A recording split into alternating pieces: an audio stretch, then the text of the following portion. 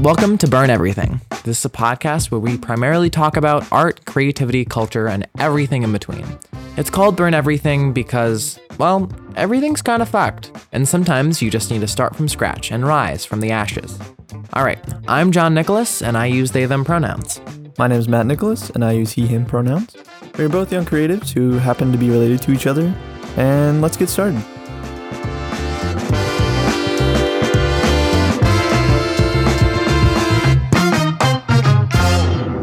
So to start the show, I was thinking we'd make it a thing to share one creative thing we did this week. I guess I'll go first. Yeah. So this week, I started sewing a really cool costume for my band show. Nice. This week, basically edited a whole bunch of different photography prints and started putting them up for sale on my website. So yeah, that was pretty cool. Very, very nice. Very, very nice. All right. So a big part of this show is that we kind of both have like topics that we have prepared. We'll kind of like go back and forth on topics. And yeah, that's kind of how this show is going to work. We'll talk about it for a little while. Then one of us will bring up a new topic and we'll change. We'll talk about that till we can't talk about it anymore. Matt, your topic is first. Cool.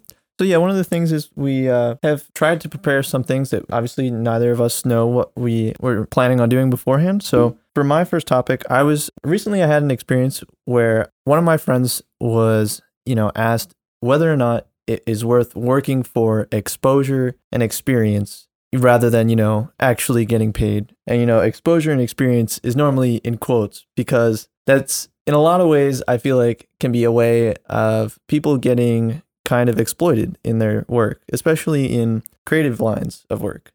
So I guess I was wondering what your thoughts were as a very young creative and just getting started towards working for free and working for experience and exposure rather than a small wage of income. Yeah. I think that's something that's really like prevalent in a lot of industry, especially with like unpaid interns. I think is a very like thing that like that reminds me of about being like, oh, you're doing it for the experience. Like you'll make connections or whatever. But I think the problem there is that like that you're promising those connections and that experience, but like you would get that same connection experience if you also had a paycheck. And the only thing that's like the only like reason you're not paying them is so you get free work. Yeah, it's free labor. Yeah. At the end of the day, which is, I mean, I feel like no matter how you swing it, it's unethical. Like, the term free labor is never used in like is always used in a very bad context because free labor is either like it's free labor, big air quotes around that for the viewers at home, or it's slavery. But that's just kind of how that works. Mm-hmm. And I mean, I think there's a lot of pressure for young creative professionals out there to, go out there and grit your teeth and just put your head to the grindstone and work and, be able to work for free to try to learn and gain experience. And there's a lot to be said about that. I think that how much you learn throughout the process of doing all that. But I'm not sure. I still have issues with it. I have done that. I've worked for free on plenty of different, film productions or doing photography things. And it just, I feel like always ends up leaving me feel like I was undervalued and can really actually be a big hit to some young creatives' self-esteem. Yeah. Especially too. Yeah. And I think especially that can be that can like very much put you in a role that like psychologically, like you feel like you are supposed to be, that you are lower than others. Like, even though like someone might like be better, like a little bit better than you at whatever craft you do, that's not an excuse to say like you are like monetarily worth less than I am, which like your paycheck might be higher for whatever reason, but that it shouldn't be that way. And it also like it really hurts people and can really like put people in a place where they feel like they can't move up in whatever business atmosphere that is. Right. I mean, gaining the experience and learning the skills is one thing, but you then having the like capital and actually having the money to then, change and work your business up to a place where you are like making money through your, artistic work is another thing entirely. And I mean, I guess it's a off topic thing, but I like the one idea that it's an older idea, but I read it in Jay Shetty's book, Think Like a Monk, about how every single person you meet, no matter if they are industry professional or anything like that, or just like 17-year-old or whatever, you have something to learn from every single person, and something that person, can teach you that you wouldn't know. And like, we're all constantly a learner, a follower, a leader, and like all of that combined. And to say that, someone is not worth the value of even paying them to do this work for you is, I think, just so wrong. And I think it's something we need to definitely work out of, because I feel like people are in creative fields are so exploited, especially in the film industry. I don't know if you've been following along with any of the stuff on Instagram there, but there's this account called IA Stories. If anyone listening happens to be interested in film at all, I would definitely check them out, because it's a whole bunch of industry professionals, submitting these really awful stories about productions just taking advantage of their crew and the workers and all of that. And I think that's prevalent in all sorts of different types of creative fields, not just filmmaking. Yeah, and I think back to what you said, I think that's something that happens so often. I think because there is this idea that like people love to exploit their power when they have it, and like love to be able to overuse that and then like get gain from it. And I think what's so upsetting is like what you said already, is that like, because everyone is so different and everyone is so unique, and especially with like young creatives, I feel like that is a very prevalent thing, because people don't take them as seriously, because they're like, oh, you're new to this, you don't understand, obviously. But the fact that they are new is an asset. And I think that's a thing with a lot of people, that I think in general, that's a thing that people need to remember, is that different is always an asset. Whether it be that you are a person of color, or that you are queer, or that you are or that you're really tall, like difference always adds to the environment, especially in creative environments, because you are working from a place of your own mind and your own being. That is such a you need that different voice in the room. Like, you don't want to hear just from middle-aged white man number 3, because we've heard from him a whole lot. I think that brings us back to the title of the podcast, of very much that you do need to sometimes just be like, we've heard enough of this. We need to kind of burn that down and build a better building. Mm-hmm. Start from scratch. Wow. Yeah. Lovely titling of that. Yeah. Do you want to move on to your Yeah, we next can topic? move on to my topic. Yeah. Let me get my phone out. All right. So my topic today is going to be talking about queer people in more modern movies and a little bit of classics. I had some other movies planned today, but I in researching this, I thought this would be a cool topic to talk about. So I wanted to talk about in general, people casting in movies, people being cast.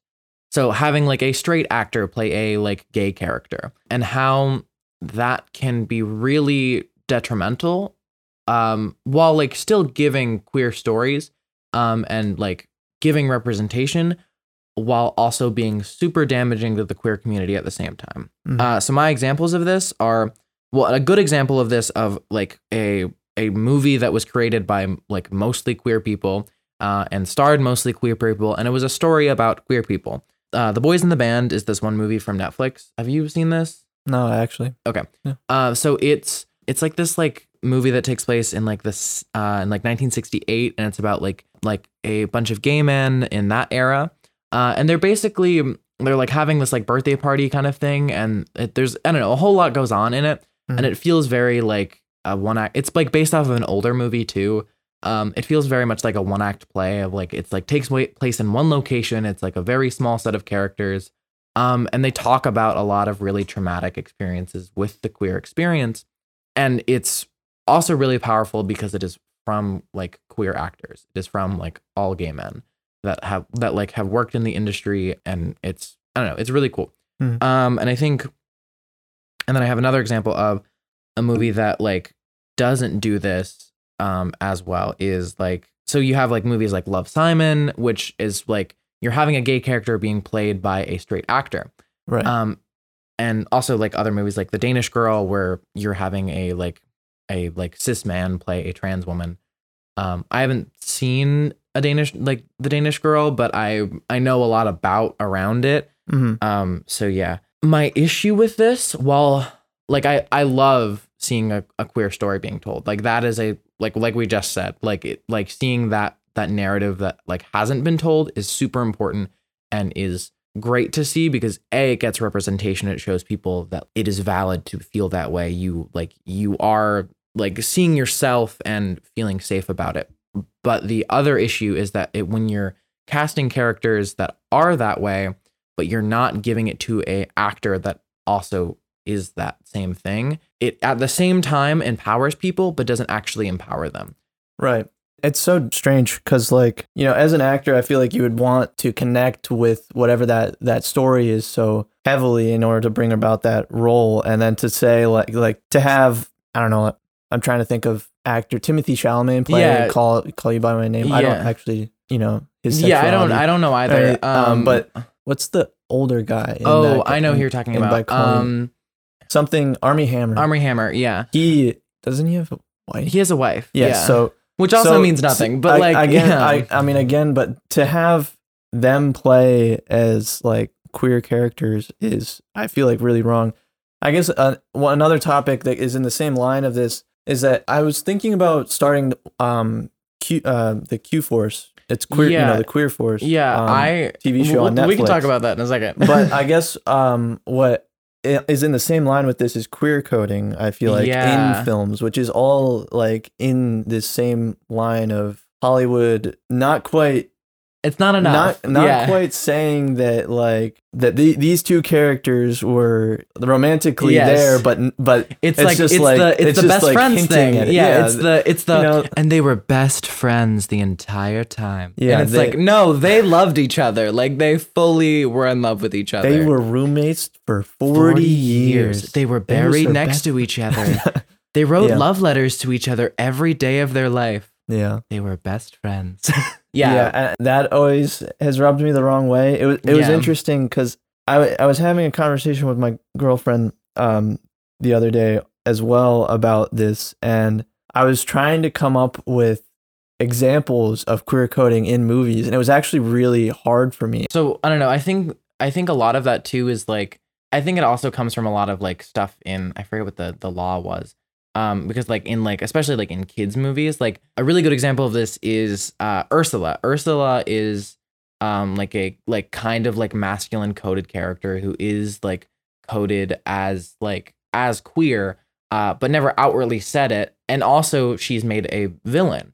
And that is like a really important part of it, because like so often we have these like queer icon characters who are coded as queer, but are treated as villains. So you have that same aspect of like, of that little bit of brainwashing of being like, queer people are bad.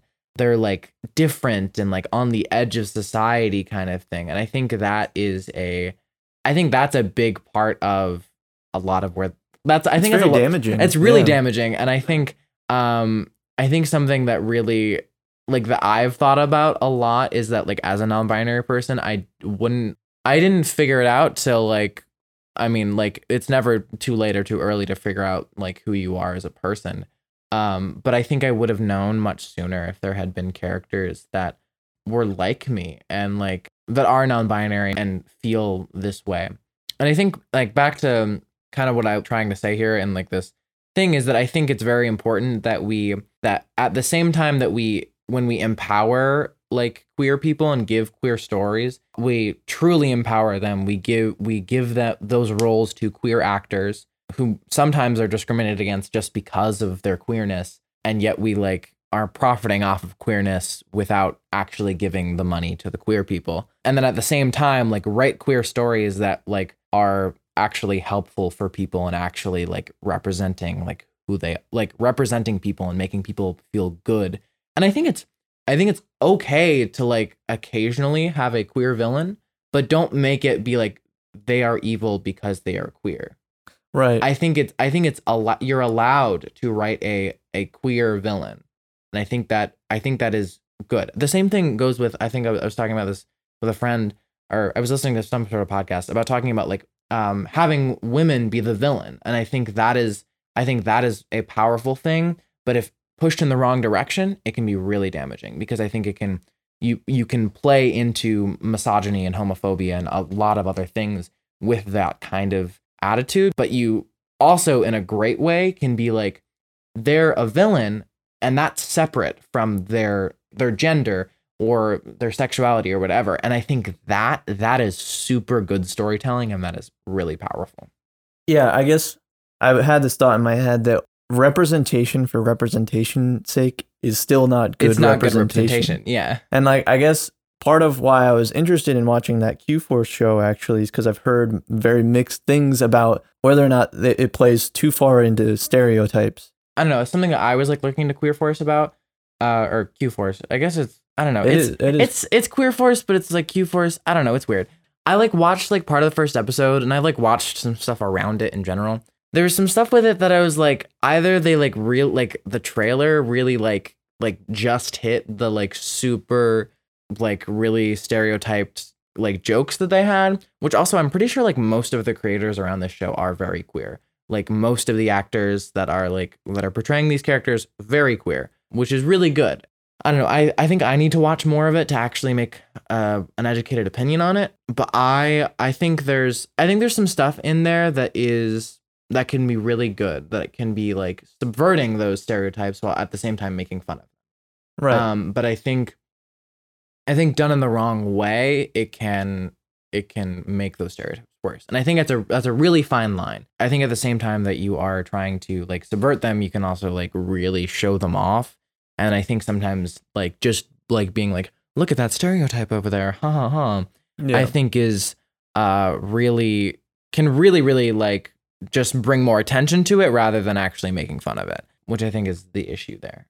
Well, yeah, that's what I was trying to say. And that, like, I guess it all comes down to people should generally try to write to their truth and empower, other queer voices, because they are the people that truly know, like, all of this. And it shouldn't come down to someone queer coding it because they don't understand it, but because they're trying to give representation, but like half-assing it almost, Yes. And I think that's the problem with how Hollywood has like continued to show queer representation. Yeah, and I think that's really prevalent with a lot of representation in general. I think is really good. I think to be on the brighter side of representation, just to bring it into like the like yay, good job. I've been like rewatching like Steven Universe recently. Love this show. It's so nice. There's like, it's very I don't know, it's just so nice, and there's just so like there is like inherent queerness, but it's never something that's like super awkward or weird. Like it's still like kids humor, but it's very like you make jokes, but then it's like it's not about the queerness. It's never nothing. It's just kind of this like it's just there. It's just there, yeah. And I think that's what is super great and good. And I think it's also just like, I don't know. I love that there's just so much like love and like power and like fluidity, and it's just gorgeous storytelling. I will probably talk about this show a whole lot more in this podcast. I'm just putting that out in the universe. Yeah. Do you want to go to your topic too?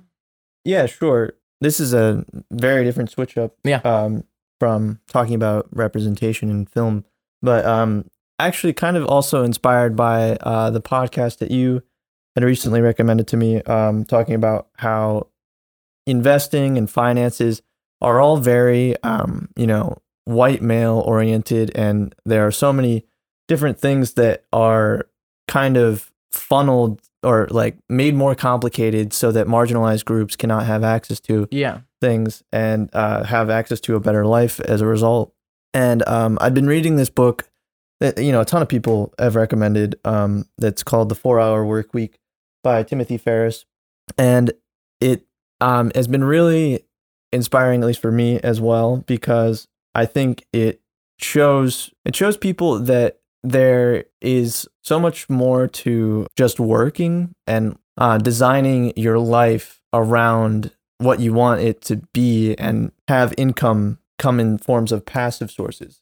So anyways, the main topic that I had been thinking about is building systems and products versus selling your time, and how if we try to do that, and if we are able to make that more of our focus as creatives, that we're able to have so much more time doing the important work that we really want to do and making passive income from the side that can then support us as we're doing actually important work.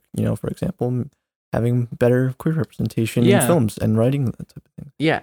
I think it's super important that we, in general, like in creative atmospheres, like it's so hard sometimes. I don't know. It's a very complicated business thing that is like, it's art. It should be simple. It should just be, I make something nice. But like in living in a capitalist society, you also have to be like, how do I make money off of this to live? And I think that's a struggle that a lot of people fear and also like feel. And I think it's also why a lot of parents, when like their children are like, I'm gonna go into the arts, and they're like, you'll never make any money. Yeah, the very stereotypical idea of a starving artist, and how like there's no actual, like, you have to work so hard, or you either have to, I don't know, completely like sell out to make money, and all of that is definitely, I don't know. I mean, I know from my own experience with like what you were talking about with parents being like, oh, you're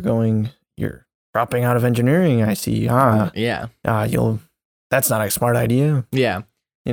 What you said there about the whole thing of not being able, that you won't be able to make money without like selling out, I think that's something that is a perception that's really untrue. I mean, I think to some extent, I feel like selling out is such a like awful term. As a true fan of whoever you're supporting, you want them to succeed, and you want them to be able to have food for their family and all this, and be able to support them. So like, if you're willing to pay to, I don't know, go to their live show, or something like that, and have fun doing it and getting something out of it, I don't understand why that's selling out. And it's sad that like that's a reality. I think every creative in some way has to sell out in some way, to be able to sustain themselves. Yeah, I don't think there is such a thing as selling out.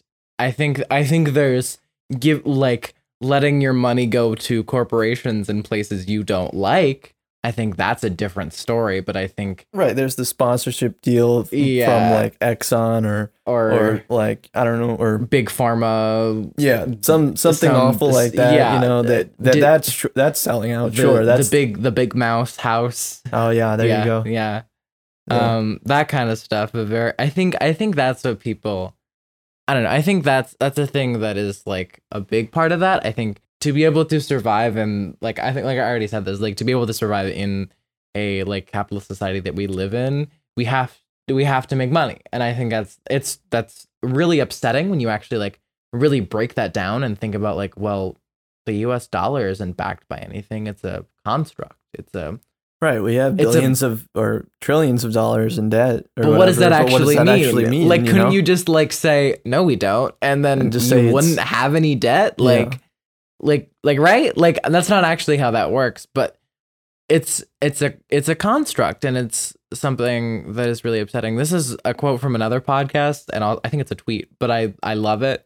We really could have just like sat around vibing and eating grapes, but we decided to make taxes. Right. And now we're here.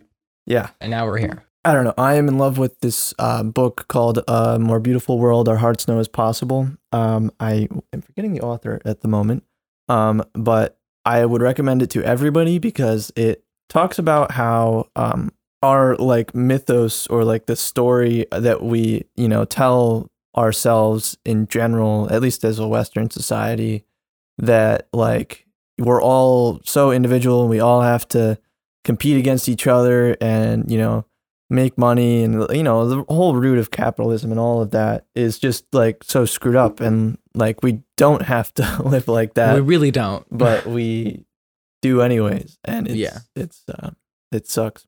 But anyways, we've gone off the rails on this topic, really gone. So let's let's move. Let me pick one of mine. Your next one. This is more representation things about queer people, but why not go into it anyway, just for shits and giggles. All right, so the thing I wanted to talk about is this like kind of trend of like non-binary people and like genderqueer people and gender fluid people being represented as like shapeshifters and like aliens and like that kind of stuff in media. Especially like as a really good example, I like have as Double Trouble from She-Ra. I don't think you've seen She-Ra, but it's they're a character who like they shapeshift and they can turn into like different people and like are like very like actor centric. The character is amazing. I love the character. I'm actually probably gonna do them as a Halloween character because I really like it. I really enjoy characters that are like non-binary and also shapeshifters.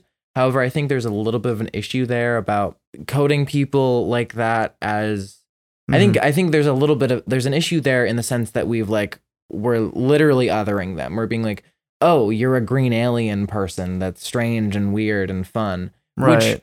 Which while kind of upsetting, I do also really love that for me. Like I do love the idea of being like an alien shapeshifter thing. Which also could just be more of like I've internalized a lot of that coding as a non-binary person. Yeah, and used it as a sense of pride. Yeah, instead. And used it as a sense of pride. I think there needs to be a little bit of a shift there of just being like, this is a non-binary person who like may look androgynous, may not. I think that's also a thing there is that we always attribute androgyny to non-binary people. However, non-binary people can like be hyper masculine, hyper feminine. They can be whatever they want to be because that's who they are, and it doesn't matter. Gender is a social construct, so why give two fucks? Yeah, and I guess like to talk about the shapeshifter thing. I mean, I think like you were saying, it can be definitely a source of pride, but it also if like played into too much, and it's a very delicate line because then you're implying that somehow, like you were saying, that there's an other or that non-binary people are construed as non-human somehow, and that like that's a really dangerous. That's really really bad. Yeah, that's a really dangerous concept of being like, oh, they're the other ones. And I think that especially happens in like kids shows because I think it's so easy to be like, oh, this person's non-binary and they can like shapeshift and like be different people and like look like different genders at different times, which is like also like a very real thing as a non-binary person. Like I have been told because I'm a little bit gender fluid, I also like go between like feminine, masculine, and androgynous and like everywhere in between, but I still use they them pronouns all the time. That like I can like just like kind of like turn things off and on, and people like are very like sometimes people have mistaken me for different people. It's a whole thing. Which I think is very funny and very cool and something that I do like about myself and that I really do take as a source of pride. But I think a little bit of an issue there is then like coding that for like kids can be really hard. But there are a lot of characters that are non-binary that are in normal television. I can't remember their name. They're on the show Billions. Okay. And yeah, they're very cool. They're also kind of really coded androgynously. Which also like the concept of androgyny is so like weird in the idea of people's minds because most often we like attribute androgyny to like basically like almost masculine because there is a very much idea of that masculine is the center, which really comes from like misogyny and the patriarchy.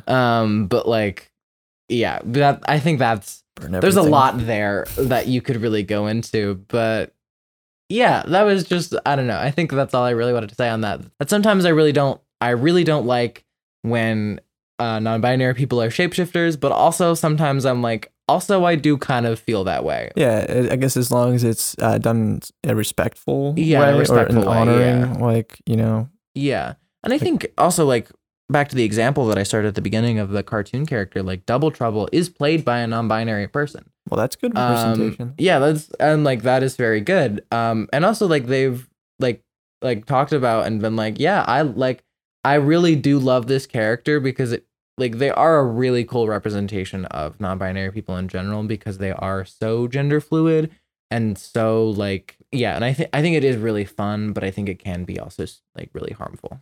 Mm-hmm. Yeah. Yeah. Are we at time? I don't know. All right. So we still have time. The producers say we still have time. You're right. Uh-huh. Yeah. Okay. Thanks. All right. That was a joke because there are no producers. We're the producers. That was us. Okay. So I guess I don't know how you feel about this, but for anybody out there who is, I guess, a little more on the shyer side, or maybe it's more of like you're a perfectionist and you find it hard to like, you know, show your work out there. I think it can be really intimidating sometimes, and to like just blanketly, especially if something's really personal to you, to just, you know, go and show that out to the world and on the internet and all of that. And so I was wondering if you wanted to talk about at all your feelings towards that, whether, you know, how you feel towards like showing some of your more artistic work or even personal artistic work, and some, I guess, less intimidating ways of putting that out there that feel a little bit better for some of those type of people. Because I definitely feel like I lean in that direction, you know, being a little on the shyer side, also tend to be a bit more perfectionistic with things. Yeah. So that's been something I've been actually working through lately, is to try and find little ways to put my stuff out there that's not so intimidating, I guess. Yeah. I guess I wanted to hear your thoughts first, though, on like how, like, is that hard for you to share? I think there's certain things that I think are a little harder for me to like of my own art things to share. Like there's like I write like I have like a little book that I write that is like I write a book but it's kind of something that's like very just like I write it as practice and I write it as prep. And I just to kind of like feel like get used to doing like get into the rhythm of writing and get into like a good space. And it's I don't know, it's something that's very personal to me that I really like and I really enjoy, but I don't know how comfortable I would be sharing it with someone else because I think it is such a thing that like I feel so personally about, and it's like I've also like thought about the world a lot, and it's something that's very much just like this is a world that like I love and I like that I feel comfortable in, that I don't know if I'm ready for people to like see. And I think that's also I think it's like sometimes really valid, but also like if it's something really cool, you also should be like should feel ready when you are ready to be like, this is a cool thing I made. Welcome to my world. Yeah. And I think it's a fine line. And I like there are some things that I'm just like, oh, this is kind of bad, but I made it. I don't know. I think that's something that I like go back and forth on because there are things I don't know. It kind of waxes and wanes for me because there are things that I'm very much like this has to be perfect, but there are some things that I'm like it's okay that it's not. It's a little rough around the edges. Like I'm okay with that. Right. I have definitely felt like I am very particular about the stuff that I want people to see, and maybe that's, you know, because I want people to portray my work in a certain way or whatever like that. But I guess recently another book recommendation, I guess, is that I read this book called Show Your Work by Austin Kleon. And it's encouraging people who are kind of on the shyer side of things to, actually really anybody, to just get their stuff out there and show your work. I mean, that's the title of the book. I think that's also like something that's a big part of like being in the art is getting past that like hurdle of being like, here's the art I made. And I think it's a big thing for a lot of people. Like stage fright is a thing that people get for people that are like theater actors, I guess. But I mean, it happens everywhere. Like you have that like split second before you're about to like hit submit, or that you're about to like post it somewhere, or that you're about to like walk onto the stage, or you're about to turn the camera on. It's that moment that you're like, oh, people are going to see this. Mm-hmm. People are going to perceive this and think things about me because of it.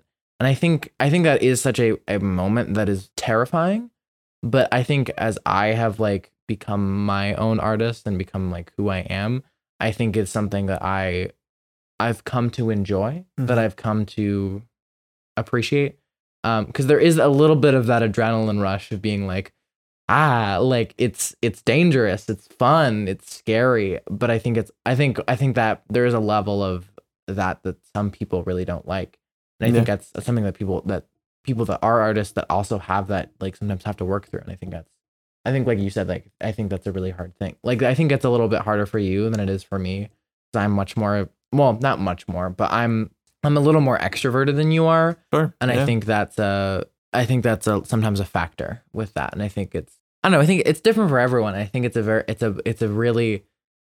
complicated because it's such a cool thing that artists get to do that I don't think is that everyone really gets to do. I think is that it's that moment of being like, I made something, and it's something that's not from anywhere else. It's from like who I am as a person. It's something that like I like went inside myself and like did the hero's journey, and like came out with this.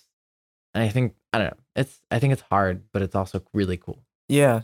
I mean, I definitely am one to think about like when I'm about to like post something or something like that, you know, and I feel like, you know, that stage fright almost feeling.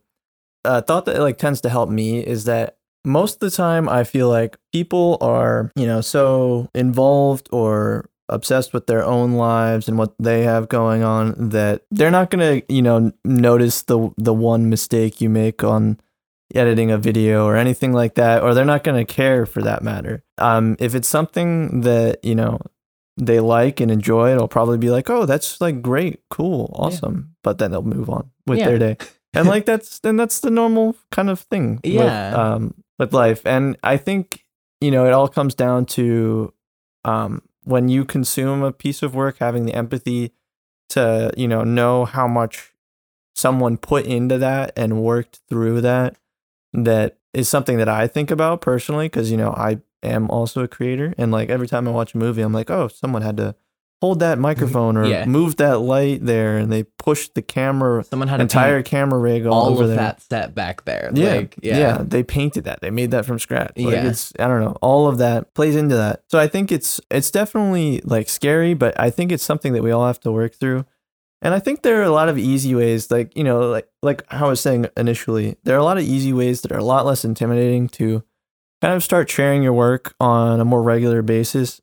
I personally just started a blog that I'm trying to share some of my stuff that I'm doing more regularly. That's like, you know, a little less intimidating, I think, than say maybe a YouTube video where you're staring into the camera or something like that. I mean, I think there's so many different ways. Like, I don't know. I was thinking as you were, you know, saying that you were writing your book, that there's so many anonymous like poetry or writing websites that people get, you know, feedback on their stuff from. And that's a lot less intimidating than being like, I just published this book. I hope no one hates it. Yeah. You know, like that type of thing. Yeah. And I think there's a whole bunch of different ways. And I think it's something every artist has to work through.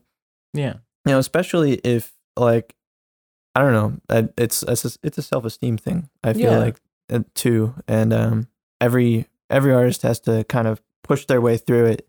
And I guess in that the Show Your Work book, I think they talk about kind of how, you know, you want to try to do something every day and put that out there and show that. But then you also, I think they call it, you know, that's, you know, your flow. You're kind of pushing, you know, working towards something every day, but then you have the stock, which is like, you know, the YouTube video that was really well produced, or the whole film that you made, or a book. Yeah. But like something you're working towards every day, and then the you know, big chunk of material that then is like, this is like what my work is like that I really want to look at, but here's all the stuff that goes with it that I did to do. Yeah. Yeah. And I think just remembering that people aren't as judgmental as you would think I mean, I know that's hard to say in this Yeah. type of society, Yeah. but I feel like as long as, you know, you're not judging your work too harshly, I think people will who like it will gravitate and find it somehow. Yeah, and I think the root of that is vulnerability. Yeah. Is that you're literally like cracking your sternum and being like, this is what my heart looks like. And That's a gruesome thought. and I think that's really scary.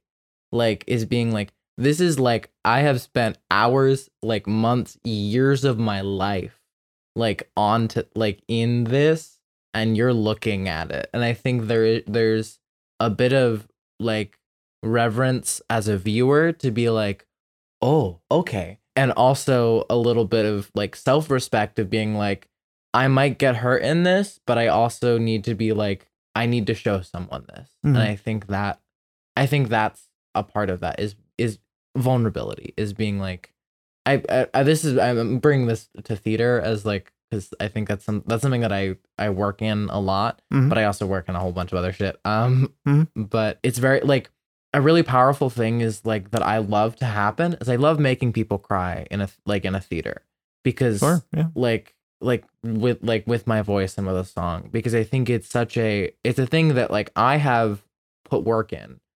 I have put my own emotion into this song. I'm like in the song thinking about things that, like, if it's a very really emotional song, I'm like bringing in my own emotions about some like stuff that has happened to me and bringing that into it.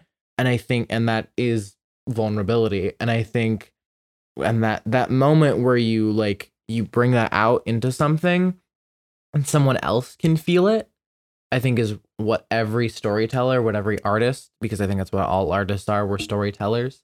We are giving someone else a story, a rhythm, a feeling. And I think that moment where someone else like reaches out and touches it is so gorgeous and beautiful. And I think that's what everyone strives for. Every artist strives for, is that feeling of making someone cry, of making them laugh. Yeah. Making them feel. Them feel. That was really well said. Yeah. Yeah. Well, what's your next topic then? That was really great. Thank you. On a really wild turn, my next topic is a short reading from my list of why I hate the TV show Big Bang Theory. Ah, great. I have I have a whole, so this is a thing that me and Matt talk about a lot, about how I really hate this show. Like I like, so like okay. Okay. Let's just pick a few. I'll start with this one. Are you familiar with the term AVA? AVA is in reference to African American Vernacular English. Oh, okay. Yeah. So that.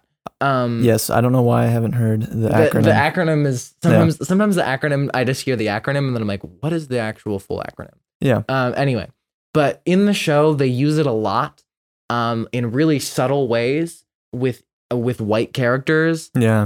That is really like, that it's like, oh my God.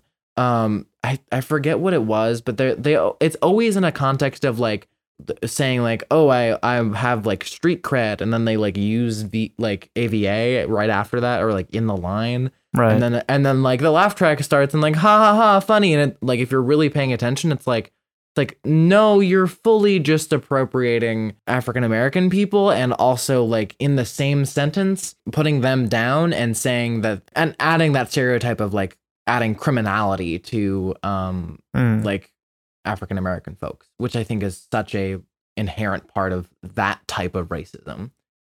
Yeah, I mean, literally, I don't know. I'm just thinking about generally in that show. It like is there? Yeah, it's all white cast except Raj, who they constantly make fun of. Yeah, they in a way that they're like, they call him like gay, like without saying it, but they call him a woman.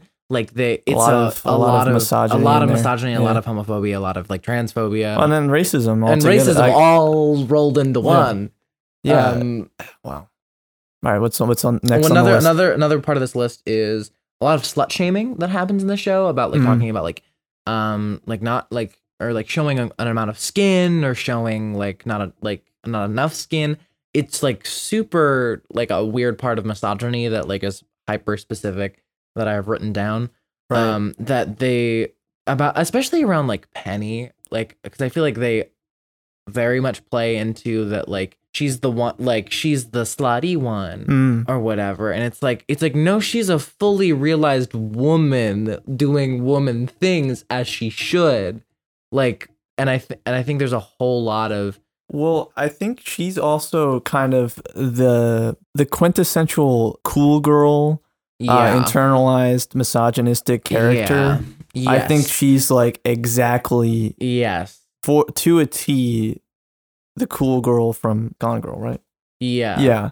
Do you know what I'm talking about? You know what you're talking about. Yeah. Like Gone Girl was the whole shift in like the feminist movement. I don't know enough about all this to talk super intelligently about it, but I know that Penny is exactly like that character, which is, and also like all the other characters kind of play into it as well. Like I'm thinking like her polar opposite with Amy in the show, right? Yeah. Is like playing into that. Yeah. And it doesn't work. It's just really, really awful, like all around. And I think also like the inherent like weirdness around like Amy being like, she's like, oh, she's the smart, quirky one, so she's not hot. Like, it's like, no, I've met like that's like super untrue and super like a misogynistic and super like weird and just like a weird like weird stereotype. Like it's a weird stereotyping that's just like, why have you put this in here? Because like I have met like a lot of like women in my life who are like really, really smart, intelligent people, which also like adding like when you like are saying like someone is not attractive because they are intelligent, usually is just because it's inherent misogyny and being like, and well, especially with women and anyone who's not a man, that saying they're smart so they're not attractive is usually just because they're like, oh, you are a threat to masculinity and to the patriarchy. So you are so you're deemed unattractive because you are a threat. Right. Is usually what that is. Yeah. And it's super disgusting. Yeah. And makes me super mad. Yeah, I mean, definitely. I mean, even thinking about God, it's awful that I remember like the show well. I mean, it was just like something that was always like on playing in the background. But the beginning of the show, it's all men, and they're outwardly, you know, like their male gaze towards Penny. And that's all it is. And at the beginning, and then they're like, oh, you know, we should add, you know, more feminine scientist nerdy characters, and but they, you know, can't be like the hot one, you know, like it's like exactly like you were saying. It's disgusting, right? I don't know, there's a whole video online. I'm gonna look it up while you are looking at the next question, that everyone should watch, that's about the internalized misogyny in Big Bang Theory. This great YouTube account. They don't post that often, but I will try to find it here as you read the next one. The 2-in-1 of another reason why I really hate this show is, so there's like inherent classism that they talk about all the time, about being like, oh, you're like, you don't have enough money to do that, or like, I don't know if that's a thing they actually say, but like a lot of like shaming for the amount of money and economic status someone has, especially Penny, which also comes back all the time to misogyny, period. But like there is so much like shaming around money and like how much money you have, and also like especially like also back to Raj, like shame, like even shaming for familial wealth, like while familial wealth is like sometimes like a very different lifestyle and a very different like power that someone can have, like you shouldn't shame someone for it, but that person shouldn't also abuse it. I don't think that happens in the show to my knowledge, but I think it's a thing. And that's one part of it. Another thing that I really hate about the show, they kind of set up Penny as like an anti art character, like an anti-art narrative with her about being like, oh, she can't go into the arts. And I don't know if that's misogyny because she's a woman going into the arts, or if it's like, we are industry professionals trying to tell you that you can't get into the industry. Right. Yeah. I didn't even think of that one because, like, yeah, because she's the struggling actress She's trying to get the starving artist. into the Hollywood scene and everything like that. And yeah, wow. And I then- don't think I've ever really thought about that one because Yeah. because they're just like I can think of so many good kind of examples of like that type of trope. For example, Yeah. like La La Land. Yeah. It's the same type of thing, but it's a lot more. That one, it's better. It's better. It's empowering. It's impactful and empowering. Yeah, but hers is just like, wow. I mean, maybe it's could be written by like white men saying like, oh, yep, you can't do that. You're a woman trying to make it in Hollywood. No, yeah. Like, yeah, it's really. I really hate that. And now that I also think about it, there's also very much like I think they make a joke at one point about like when she's like going to a casting call and it's just like a bunch of other white blonde ladies. Mhm. And she's like, I'm so like other people. And I'm like, that's super damaging. That's really messed up to be like while that is true, like she does have an inherent like.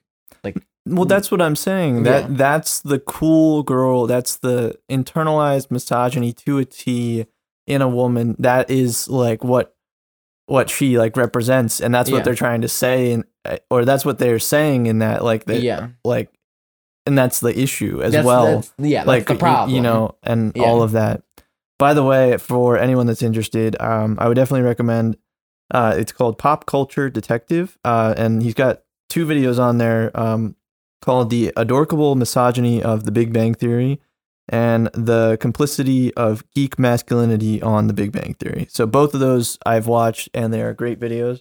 And on this topic, I would definitely recommend watching. And as another point, I love that channel. There's a lot of really good stuff in there in general about like a lot of really cool stuff. Mhm. I think a really good one that I watched was about I think it was about rape culture in movies, and I think that's a really big thing to talk about. I didn't prepare a whole lot on that, so I am not in the space. Right, maybe that's a topic for another time. That might be a topic for another day. Yeah. But definitely, there's a lot of really good stuff on that channel. So if you have time, take a look. Yeah. All right. Anything else on your list before you want to? Why don't we tackle one more of the why Big Bang Theory sucks?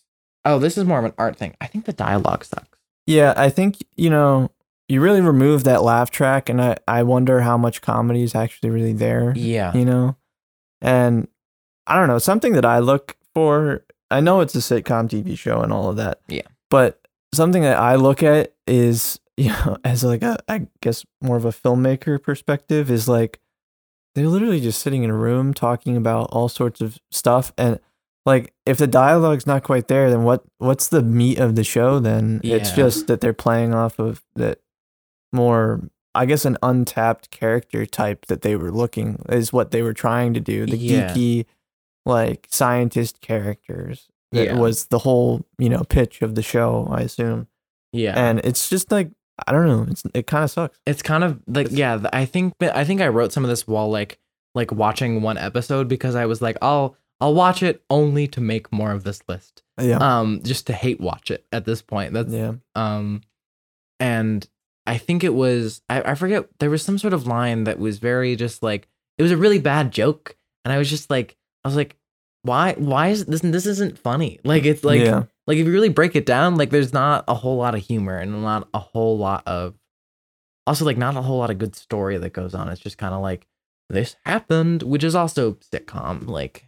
But I feel like there are sitcoms that exist that are funny and impactful. Like you can be funny while also like telling a cool story. At least having some sort of cool, like, interesting story.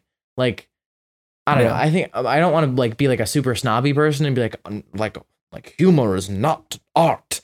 Like that's super untrue. Like, but I think there could have been more there. Yeah, I definitely agree. Anyway, we will probably revisit that topic because my list of why it sucks is pages long. Yeah, for sure. All right, do you have another topic, or are we at the end of the episode? Okay. So wait, how do we end it? We end the episode by plugging cool stuff. So we've plugged a lot during this episode. Matt's phone is ringing. The phone is ringing. I'm gonna plug my Instagram. I am on John_Nicholas. That's NICKOLAUS.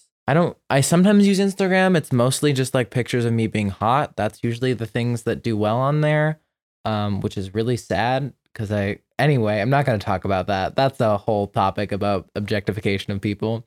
And then I'll also plug Steven Universe. It's a great show.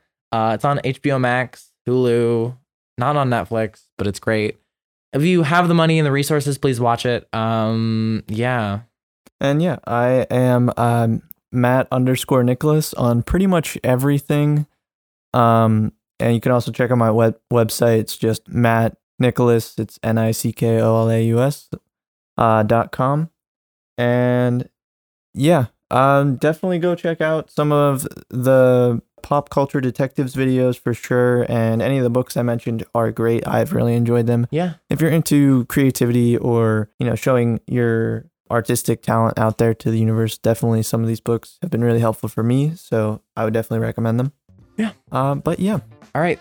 Well, this has been Burn Everything. Thank you guys. Bye.